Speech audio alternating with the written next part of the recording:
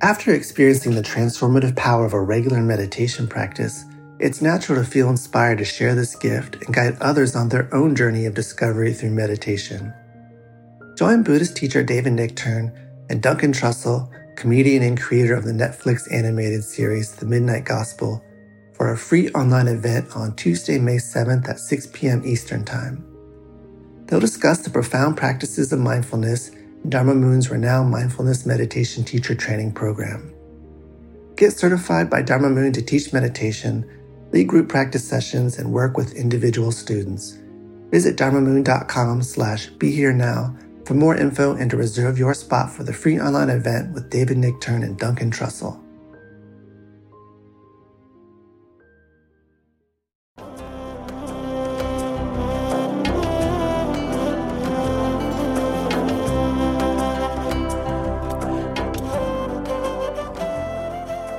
Welcome to the Jack Kornfield Heart Wisdom Hour. We are delighted to share with you Jack's innate common sense and his clear, open heart. In order to continue presenting these podcasts, we need your support. Please go to mindpodnetwork.com/Jack, and you can donate there, or you can go through our Amazon or Audible affiliate links, and that's another great way to support the podcast. Thank you for your generous attention.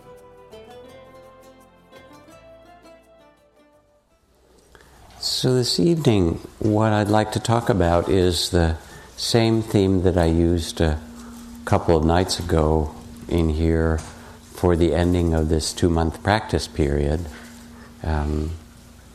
which has to do with the spirit or vision with which one carries the wisdom of the temple. And the temple, of course, could be the outer form, but more importantly, it's what you touch inside when you come to the temple. How one carries that back into the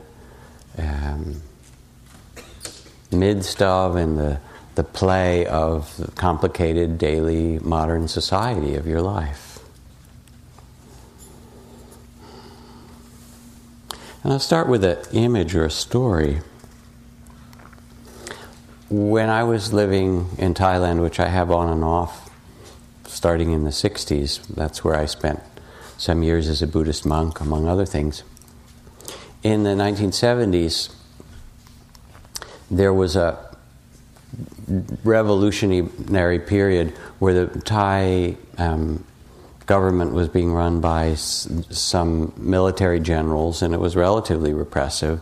And then there was a student rebellion, as you may notice, happens periodically in parts of the world.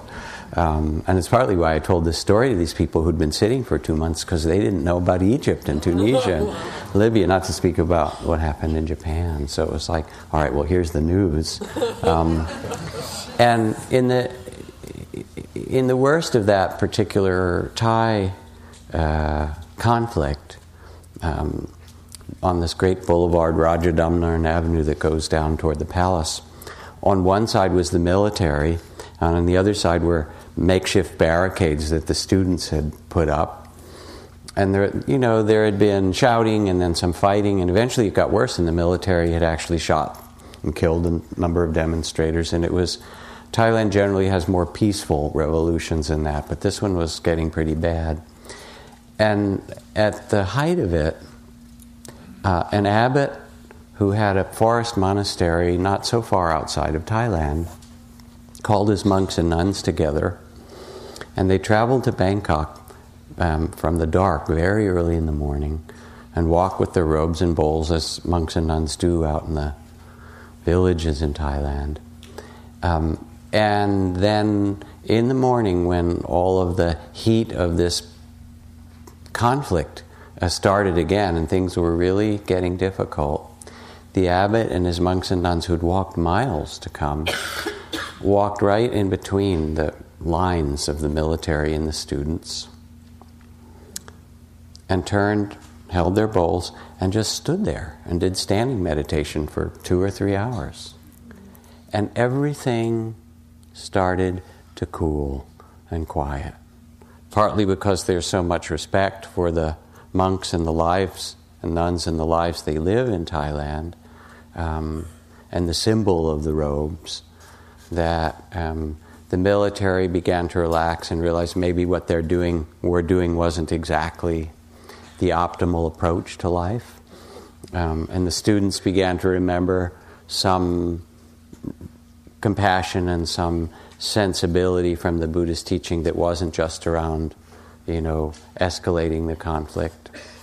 And by the time those 2 hours or 3 hours of them standing there had finished, and then it was time for them to leave midday, everything had relaxed and calmed down enough that was kind of the apogee of the disruption in Thailand. And after that day, there began to be the kind of dialogue that is inevitable and necessary in conflict, where people somehow find a way, after a long or short time, after a terrible time or not, where they find a way to live together. And I use that image, first because it was quite moving, but secondly because it carries the spirit of what it means to walk from the temple, or drive, as you will, tonight, and go back into a world that has a lot of conflict and that has a lot of difficulty. What is it that you can carry?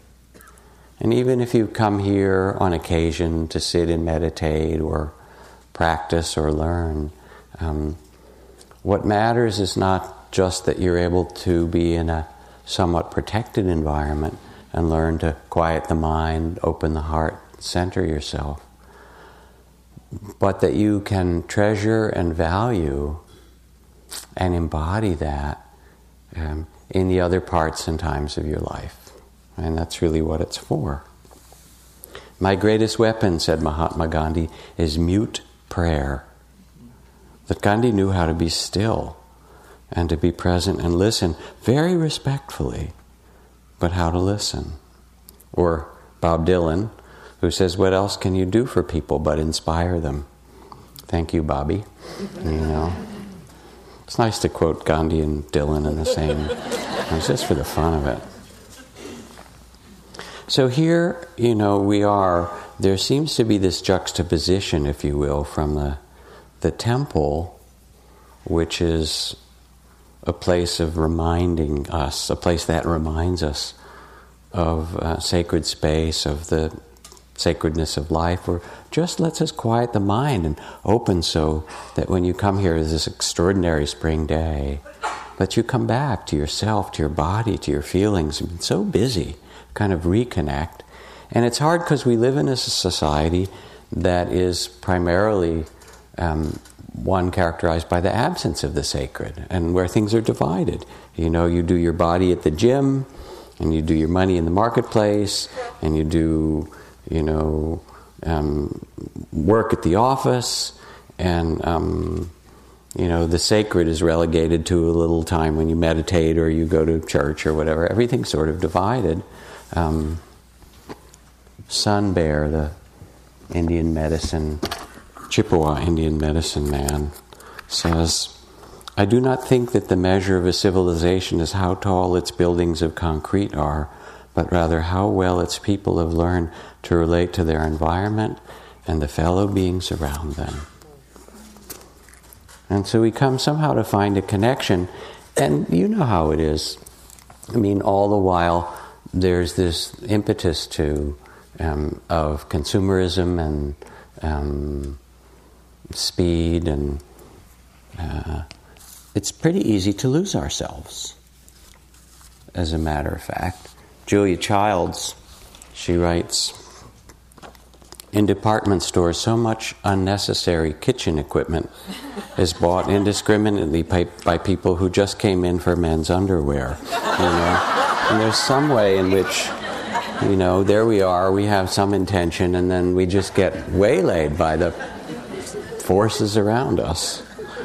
And what would it mean not to compartmentalize? What would it mean to have a sense of the temple or the sacred in all the different areas of our life in relation to the body and emotions and family and community. Because with the continuing warfare and racism and environmental destruction, no amount of technological improvement is really going to solve it. Because we've seen, I think it was in the 1950s, General Omar Bradley, who was the Joint Chiefs of Staff at that time, said we're a nation of nuclear giants and ethical infants in some way. There has to be a commensurate development of the human heart that has to go together, the inner and the outer. And then it becomes a question of what beauty can I create? What spirit can I live this life with so that you become the one standing between those two lines, and not in a literal way, but in the place you live, in the family that you're a part of, in the community that you care about. Now, one of the beautiful languages in Buddhist teachings for carrying this spirit is the teachings of the Bodhisattva, which is a compound Sanskrit word. Bodhi means liberated or awakened, and sattva means being. And so its meaning is that a bodhisattva is one who's committed to the welfare or to the awakening or compassion for all that lives, the liberated heart connected with all life and all beings. And there are all kinds of bodhisattva vows that people take in various traditions, Buddhist traditions. Sentient beings are numberless. I vow to bring awakening to them all. That's a kind of tough one. If you start with the people near you, I'm going to help liberate the ones in my family. It's, you've tried that. It's tough, isn't it? Right? I remember seeing a cartoon. I think it was in the New Yorker. It was this. The title was The Superheroes Bar, and you go in, and there was this. In the background, you can see Batman and Spider-Man and this bar, and there's two guys in capes standing next to one another. Or sitting next to one another with their drinks, and one said, "Wow, you save people from themselves? That's a really tough one,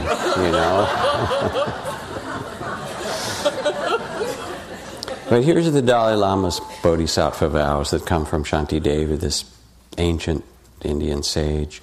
May I be a guard for those who need protection, a guide for those on the path, a boat, a bridge, a raft for those to cross the flood. May I be a resting place for the weary and healing medicine for those who are sick, food for the hungry. May I be a lamp for those in darkness. May I bring sustenance and awakening, enduring longer than earth and sky until all beings are freed from sorrow and all are awakened together." And that's his morning little prayer that he makes. Kind of amazing prayer to make. I offer my life in that way. And at the same time, tremendously beautiful or inspiring. And the point is that when you make such a vow as a bodhisattva, or when you set your life in that direction, it doesn't mean that you can measure it very easily by, the results around you, because the human world is the way that it is, and it's not given to you to be able to fix the whole world, but it's given to you to contribute the wisdom and the love that's really the deepest thing that you carry in your life. And to do that, not just for everybody else, but because it's some understanding that it's also a part of you. This is Alexander Solzhenitsyn. He writes, "If only it were all so simple. If only there were evil people somewhere insidiously committing evil deeds, and it were just necessary to separate them from the rest of us and destroy them. But the line dividing good and evil cuts through the heart of every human being, and who among us is willing to destroy a piece of their own heart?" And so to undertake the practice of the bodhisattva is not to see that the people or beings around you are really different, but that to come into human incarnation puts us in the middle of this wild predicament of desire and fear and confusion and small sense of self here, and incredible nobility and dignity and capacity for freedom also that is your birthright. O nobly born, begin the Buddhist text, do not forget who you really are as you wander through this world and all the situations you find yourself. Remember your dignity, remember your nobility. So you see Aung San Suu Kyi or Nelson Mandela coming out of 27 years of Robben Island prison with such magnanimity and graciousness and forgiveness and courage that not only could he change modern South Africa, but really became an inspiration for the whole of humanity.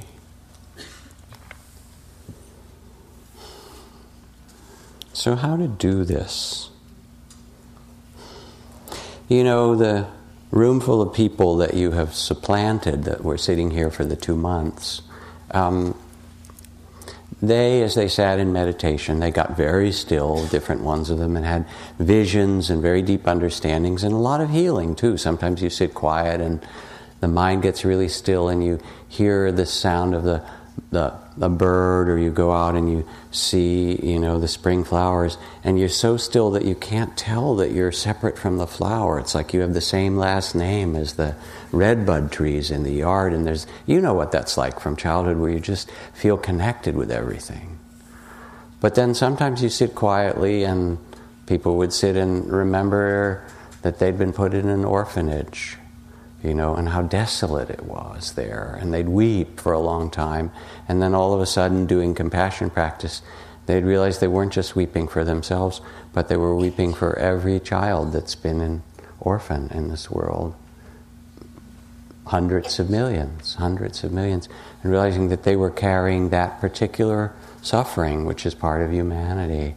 And shifting from taking it, it's all so personal, to realizing this is part of the web of life that we all carry in some fashion or other. And it was very beautiful to watch both the healing and the kind of universal opening. And people left. God, they were, they looked so young. They did. They came in haggard and tired and busy to get their, life together so they could sit for a long retreat. And they left. It's the Vipassana facelift, we call it. We teachers were tired, but they looked like these, reborn. It was very, very beautiful to see. But the point isn't so much that some particular thing happened, because meditation really means opening to everything. And sometimes the difficult ones are as important. The realization that came that not only was I an orphan, but there are hundreds of millions of orphans, and almost everyone experiences that loneliness at some time in their life, and it's part of humanity. Then they could hold themselves in the world in a much more liberated way, with the great heart of compassion. So how do you do this? How do you enter the world as a bodhisattva? The bodhisattvas rely on two things: a deep knowing or understanding, and a deep intention. So here's the deep knowing part. The deep knowing part is the knowing of what the Buddha in his Four Noble Truths, in the first Noble Truth called dukkha, that is the inevitable difficulties and suffering in life along with its beauty. That incarnation, I don't know how you got born into this body and mind, and you don't either exactly, but you're here. It's kind of so mysterious. Here you have this human life. And that to be born in the human realm is to be born within the warp and weft of joy and sorrow, birth and death, praise and blame, gain and loss, fame and disrepute. Anybody not have that? I'm just checking here. Pleasure and pain. That it's actually what makes up human incarnation. And dukkha then means that you can't make a life that's all secure and pleasant and unchanging and just this way that you might imagine, that it's not about an ideal, it's about being human. And somehow in embracing your humanity, what Oscar Wilde called the tainted glory of humanity, that you find your Buddha nature. Not by changing yourself, but by living with freedom and compassion in the middle of it. So the knowing of dukkha. I was teaching with Pema Chodron in San Francisco. A few years ago we did an evening at Masonic Auditorium, and there were 3,000 people there or so, on compassion. And Pema did these beautiful teachings, and at one point took questions, and some young woman stood up whose partner had committed suicide a few weeks before and was so distraught, and the words and energy of her voice were so raw with suffering. And Pema talked to her about holding every part of it with compassion, because it's very complicated when someone commits suicide. There is grief, but there's also anger. How could you? And then there's guilt. What could I have done? And shame and loss and all these emotions together. And then when Pema was done, I could feel how lonely she was. So I asked, how many other people in this room have had a family member or someone really close to you commit suicide? And I don't know, maybe it was 200 out of those 3,000, 8% or something, stand up, raise their hands. And I simply asked, would you look at her? And I asked her, this young woman, keep your eyes open. And those of you who are looking at her, let her know, even without words, that she's not alone. Let her know what you've learned. And it was an amazing moment, without anything being said. It was just this connectedness that we have as human beings when we survive some of the most difficult things and still can love somehow another person who's going through the same thing. So somehow the bodhisattvas need to know this and know how to say it. Not that it's all right, but that it's not all of who you are. Elie Wiesel, the Nobel laureate, writes, suffering confers neither privileges nor rights. It all depends on how you use it. If you use it to increase the anguish of yourself or others, you are degrading, even betraying it. And yet the day will come when we shall understand that suffering can elevate human beings. God help us to bear our suffering well. So the Bodhisattva doesn't pretend that the world isn't the way that it is, but knows that this is part of reality, and also knows that it's not the end of the story. So Dina Metzger, a friend and poet, she writes, give me everything mangled and bruised, and I will make a light of it to make you weep. And we will have rain, and we will begin again.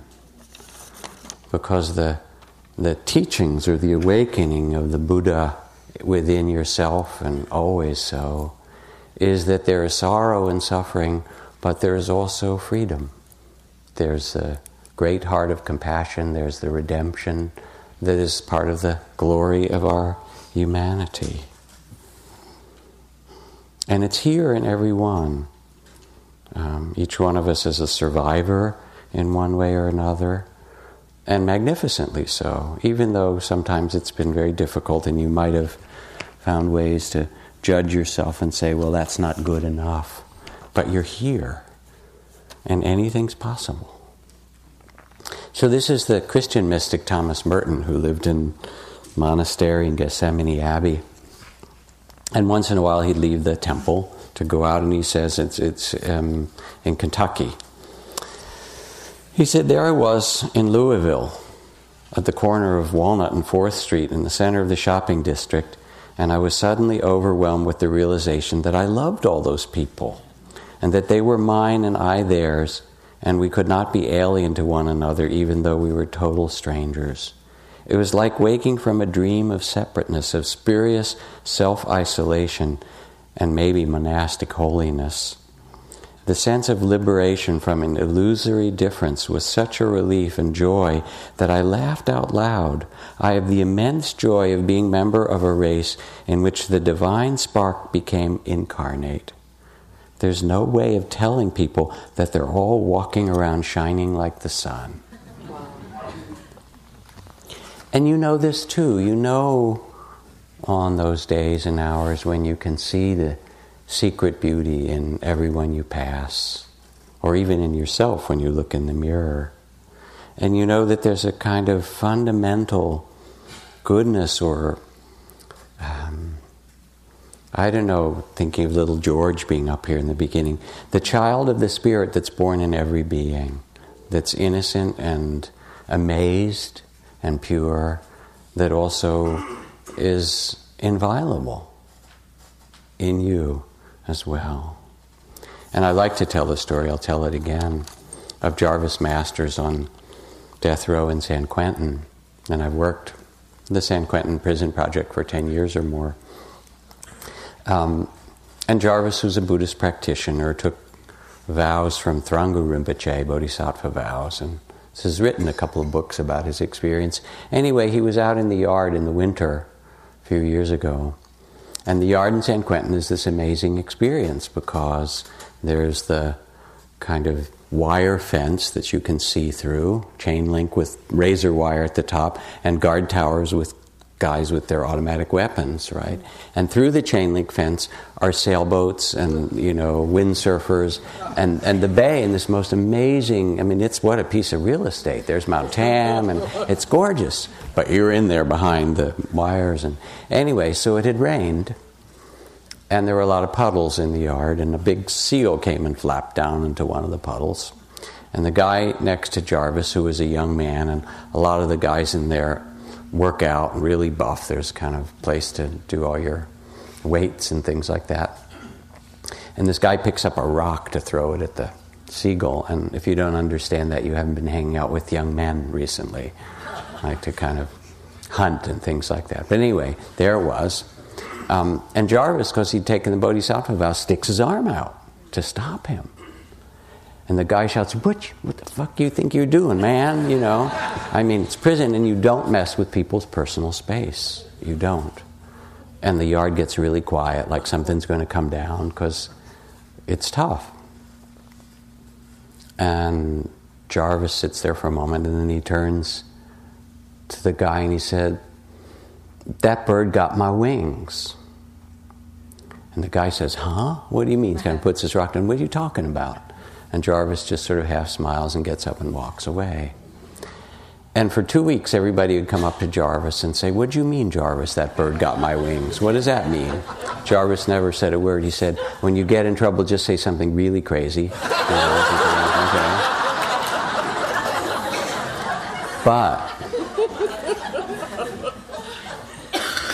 But you know what he means.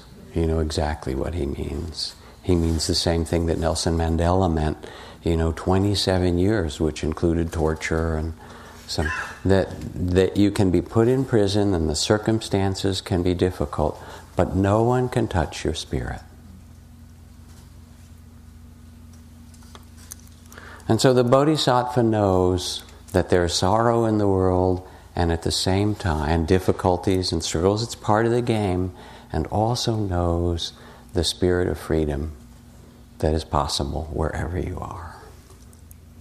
The other thing that the Bodhisattva has is a deep intention. Those vows that I talked about,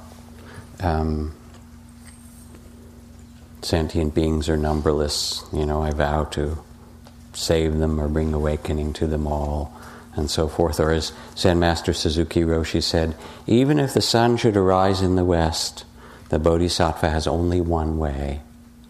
Even if the world turns upside down and things become confused, the way of the Bodhisattva is to bring compassion and wakefulness to this circumstance, whatever comes. And in this way, to take the vows of a bodhisattva, or to reflect on them, or to find them in your own language, in yourself, is to set the compass of your heart in a direction that says, no matter what, this is the direction. This is the direction that to which I offer my life, no matter what happens. And I had the chance to tell a story to the Dalai Lama. I was giving some teachings a couple of years ago, and he kind of disagreed with me. We got a little bit of a disagreement about this, which is always fun. Anyway, you don't always get to teach the Dalai Lama, but it was this interesting circumstance. Okay? Because I was talking about bodhisattvas, and he said, well, strictly speaking, bodhisattvas are those who've taken a vow in front of a Buddha in this ritualized way for enlightenment and so forth, and you're just using bodhisattva in a kind of not the traditional way, and it's not exactly what it means. And I said, well, it's now become a part of our language. And also, he was giving awards. This was an award ceremony I was speaking at. And there were 50 people from around the world that we'd gathered together. And here was a woman who'd made safe houses for abused girls in Bangladesh. And there were 200 houses for these girls to go to. And here was a guy who'd worked his whole life to make HIV clinics in sub-Saharan Africa, and given his whole life and saved, 50,000 or 100,000 lives. And here was somebody else who'd been planting trees in this desert. It was amazing people. I called them bodhisattvas. And the Dalai Lama said, oh, I'm not sure. He said, even me, maybe not bodhisattva. I said, okay, if you're not a bodhisattva, we're in trouble, But anyway, I did get to tell him a story, which I had wanted to, because I thought it would inspire him, about this beautiful teacher in Sri Lanka, Ariyaratne. I was the Gandhi of Sri Lanka. And during the Civil War, when they were trying to broker a peace treaty with the Norwegians, Ari called all his people out together. And he said the Buddhist understanding is that the foolish look at the current situation, and the wise look at the causes and conditions. And it's taken 500 years for us to get in this civil war mess that we're in. 400 years of British colonial oppression, and 500 years of conflict between the Hindus and the Buddhists and the Muslims, and 200 years of economic disparity between the rich, wet parts of the island and the poor, dry parts. So what I offer you, and he offered it to 650,000 people that were gathered at the oldest temple in Sri Lanka, is the Sarvodaya 500-year peace plan. He said, if it took us 500 years, it's going to take us 500 years to get out of this. 5 years of ceasefire, 10 years of repairing roads and building schools again, 25 years to learn one another's language and culture, 50 years of an economic program to right the disparities. And after 100 years, we will have our first Grand Council to see if we're on the right path. And then we'll do it again and again. And I think in 500 years, we can make a really beautiful island for ourselves. And I heard this, Ari's a friend, and I just wept, because it was the vision of an elder, of somebody who wasn't worried about the polls, the focus group, the next election cycle, but who was speaking what was really true for the community. It was the voice of wisdom. And of course, when you think about the Dalai Lama and the terrible circumstances in Tibet that he also has to worry about, then I added these words from Thomas Merton. He says, do not depend on the hope of results. You may have to face the fact that your work will be apparently worthless at times and achieve no result at all, if not perhaps bring about its opposite. As you get used to this, you start more and more to concentrate not on the results, but on the value, the rightness, and the truth of the work itself. Which is to say that you set a direction and you plant the best seeds that you possibly can. And you know that if you plant seeds of compassion or justice or care or wakefulness or freedom, that sooner or later, however long it takes, that they will bear fruit. So, to set the compass of your heart as a bodhisattva means to find the deepest intention, the most beautiful thing you could do with your life, which is really what makes your heart happy. And let that be a kind of reference. And then even when you go through difficulties, or when you get confused or doubt, or should I do this or that, you go back, you get quiet for a little bit, like Gandhi took a day a week just to sit quietly. In the middle of all the bringing down of the British Empire, for every week he'd take a day in silence and say, wait, we have the king, the prime minister, all these things happening. He says, well, this is Friday or whatever day it was, Thursday. This is my quiet day. We'll deal with it tomorrow. I don't mean you have to take a day a week, but you have to take a time to quiet yourself and somehow reconnect with the deepest intention you have. And before you go in to speak to somebody, even if it's a difficult conversation you're going to have, you can ask yourself, what's my highest intention? Is it to be right, to get back, or all those other things? What's the highest intention I have? And it changes everything. Now, what also helps the bodhisattva in this way is to have trust. As Pablo Neruda, the poet, writes, you can pick all the flowers, but you can't stop the spring. And there's some eternal round of beauty and birth that we see in a spring day like this that continues in spite of and in the midst of all the difficulties in our life or in the world. And we're a part of it, and we get to contribute, and then of course we get older and sick and we die. So let's not be like totally cheery about this. I mean, it's this, that's how it works in the human realm. But there's also this principle of renewal that you are a part of, and that you leave your seeds as a part of, and that you see all around you. And it allows you to have a connection with eternity. That's not just your own small life, but your place in the unfolding in this beautiful dance. And since all this wild stuff has been happening politically, Howard Zinn, who died last year, the author of The People's History of America, he actually wrote this a few years ago during the beginning of the war in Iraq and kind of the time of discouragement. And he said, the thing that you need to understand about the world, don't give up your hope, because you need to understand its utter unpredictability. That no one can predict the game. No one could have predicted the Russian Revolution. And Lenin himself was surprised. He was out of the country and had to hurry back when the Tsar was overthrown. Oh, okay, there was a revolution. Or no one could have predicted the end of the Cold War and, the Gorbachev dissolution of the entire Soviet Empire, an extraordinary thing.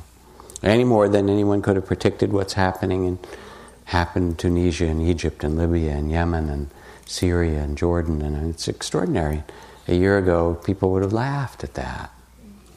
And he said, to be hopeful in hard times is not just foolishly romantic. It's based on the fact that human history is a history not only of cruelty, but also of compassion, sacrifice, courage, and kindness. And what we choose to emphasize in this complex history will determine our lives. If we see only the worst, it destroys our capacity to do something. But if we remember the times and places, and there are so many where people have behaved magnificently, this gives us the energy to act and the possibility of sending this world in a new and better direction.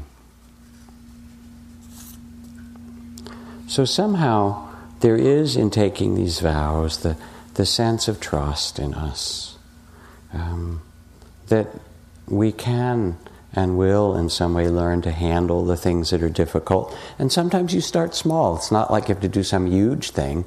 I remember walking with my teacher Ajahn Chah, and there was this great big boulder over there. He said, see that boulder over there, is it heavy? And we all said yes. And he said, not if you don't pick it up. And he just laughed, And his teaching was to do to plant the seeds that you could plant, and to take each moment and do the best with that moment, and that would develop. That's part of how human beings work. And to trust that would grow. So there's a kind of trust in ourselves and the world. There's also the understanding that when we become present, it's possible to respond rather than to react to things. If we're not mindful or attentive in some way, then we act out of habit, and those habits play out. But if we can get quiet, even for a moment, take a breath, center ourselves, whether you remember your deep intention or just quiet yourself, then things that seem difficult become more workable. And sometimes it's the inner, and sometimes it's the outer. Children's letters to God, those little books that have those, second grade Sunday school letters. Dear God, maybe Cain and Abel would not kill each other so much if they had their own rooms. It works with me and my brother Larry, And so sometimes there's a kind of a inner necessity, but then sometimes when you actually quiet down, you actually have to change the circumstances, and both are important.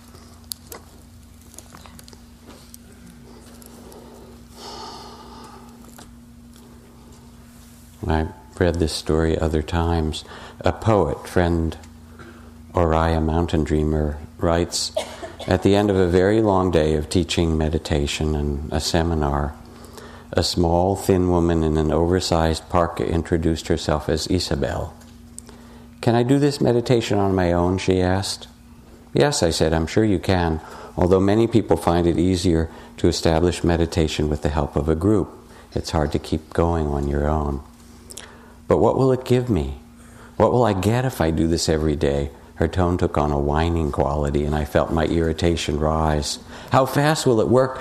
Will I feel a difference after a week? How will I know it's working? This was what I detested. The quest for the quick fix, the desire for guaranteed outcome, the simple answer, do this and you get that, pay this, you receive that. And my kids were waiting for me. I just wanted to go home.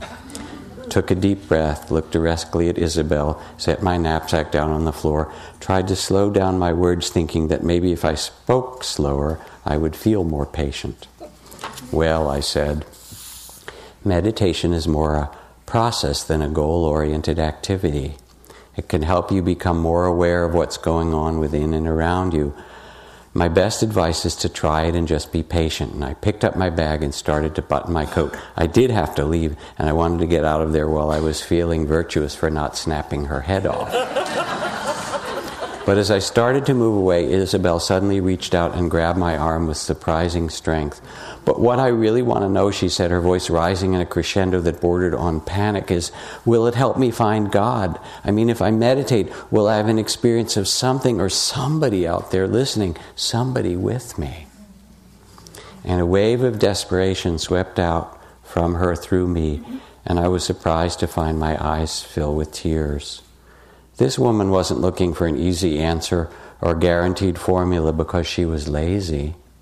She didn't want a simple plan because she was unable or unwilling to think critically about what would work. She wanted something she knew would work and work quickly because she was hanging on by her fingernails. She wanted something that would work in a week because she was afraid she simply wasn't going to make it through months or years. I put my hand gently over Isabel's where it gripped my arm. It's okay, Isabel. We all feel desperate at times. I said, nobody does it by themselves. We all need help. And her hand relaxed a little beneath mine, and she started to cry, and we talked for a while longer. There is no them out there. There's only us. And when I left, I didn't leave one of them. I said goodbye to one of us, a human being doing the best she can, searching for the home for which we all long.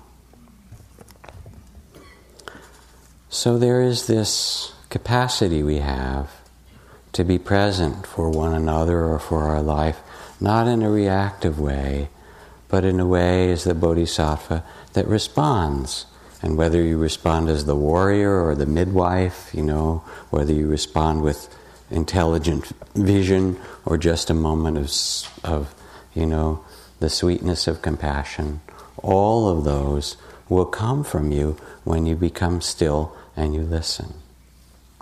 Learning trust, taking the breath to respond rather than react, big ways and small ways. Also, the Bodhisattva isn't particularly idealistic.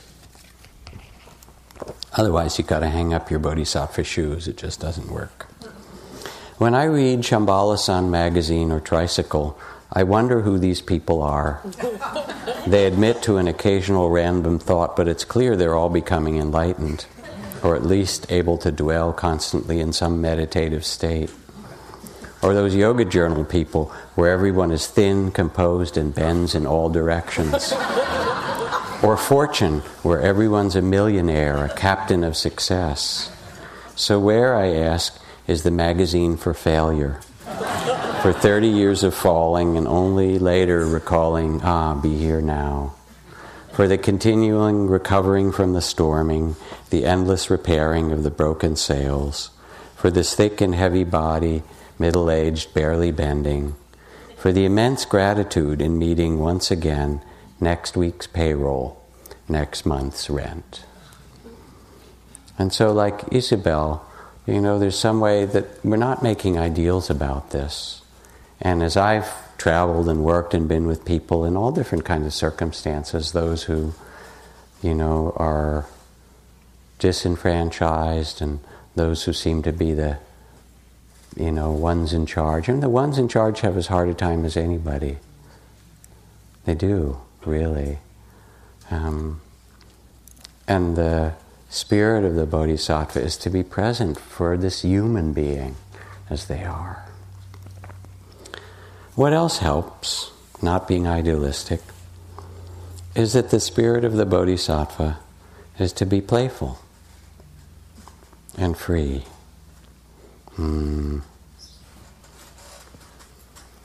Another story for you.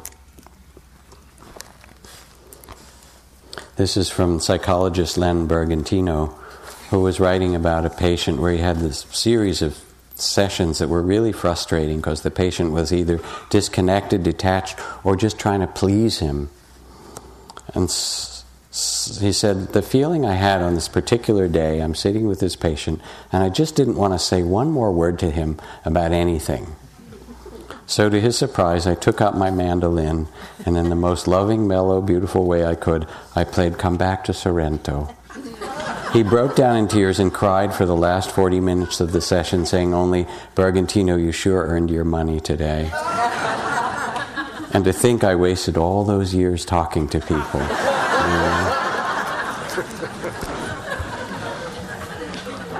But I carry with me, when I teach, this picture. You won't be able to see it very well from the back, but maybe you can a little bit.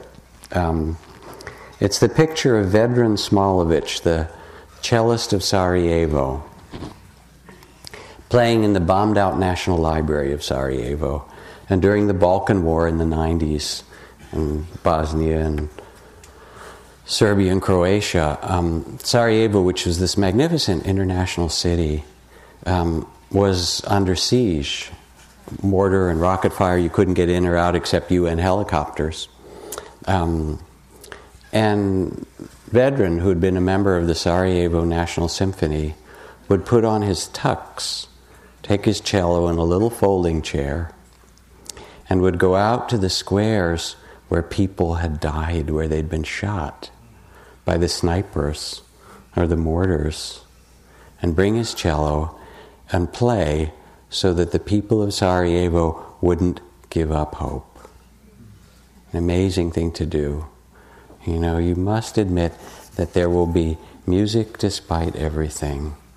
And, there's a way in which it can all seem so serious and so difficult.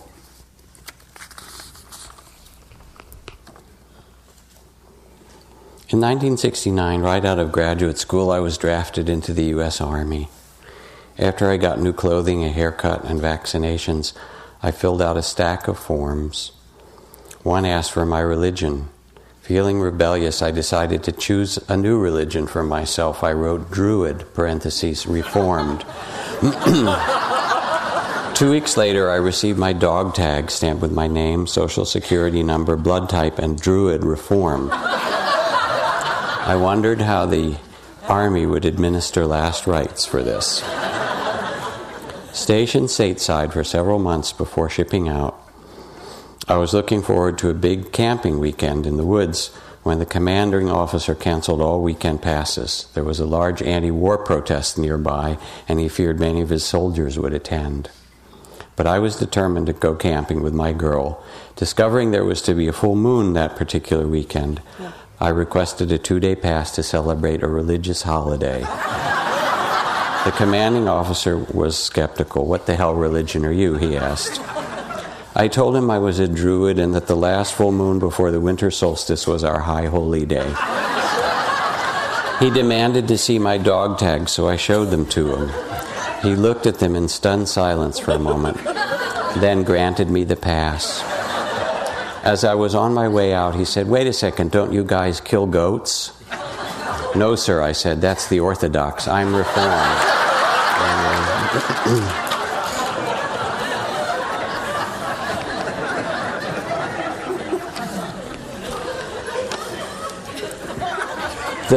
The point of spiritual practice and religious practice isn't to make it into a grim duty. I mean, if you look at the Dalai Lama, even though he has a great weight of the suffering of Tibet, he also has one of the most beautiful laughs of anybody I ever met. Or my teacher Mahagosananda, who'd been here, was the Gandhi of Cambodia, who just exuded love and playfulness, as well as for 15 years leading peace marches through the killing fields and the minefields, bringing people love back in their villages and being, again, nominated 3 different times for the Nobel Peace Prize. He said, if you can't be happy, what good is your spiritual life? Now and then, says Guillaume Apollinaire, now and then, it is good to pause in our pursuit of happiness and just be happy. And so there's a spirit as well in the Bodhisattva that can be present and bring, as Aung San Suu Kyi or Nelson or whoever it is, that can bring that kind of openness and beauty no matter the circumstances.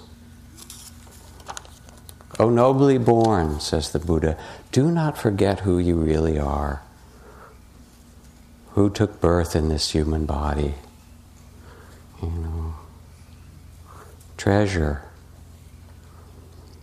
Know that you can awaken and that you can plant the seeds of awakening, bring the gift of awakening in the gardens around you to those you touch. Sometimes it's through your stillness. This is from William Butler Yeats. We can make our own minds so still like water that beings gather around us. I should put his phrase right, so like still water, that beings gather around us, that they may see their own images, and so live for a moment with a clearer, perhaps even a fiercer life because of our quiet. And so that's one gift you can bring from the temple, is that stillness in yourself. But then you go out and you act. You bring yourself to the world in the myriad ways that offer them to you. And I guess I'll close with this poem prayer from Diane Ackerman. She calls it school prayer. If there were to be prayer in the schools, this is her version. In the name of daybreak and the eyelids of morning and the wayfaring moon and the night when it departs, I swear I will not dishonor my soul with hatred, but offer myself humbly as a guardian of nature, a healer of misery, as a messenger of wonder, and an architect of peace. It's kind of modern bodhisattva vows. In the name of daybreak and the eyelids of morning and the wayfaring moon and the night when it departs.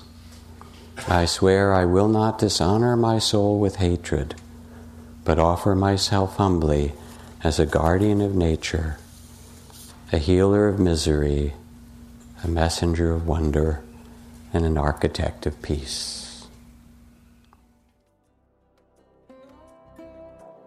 Thanks everybody for listening to the Jack Kornfield Heart Wisdom Hour. We appreciate your support, and we ask you to continue that support by going to mindpodnetwork.com/Jack. Look forward to seeing you next week.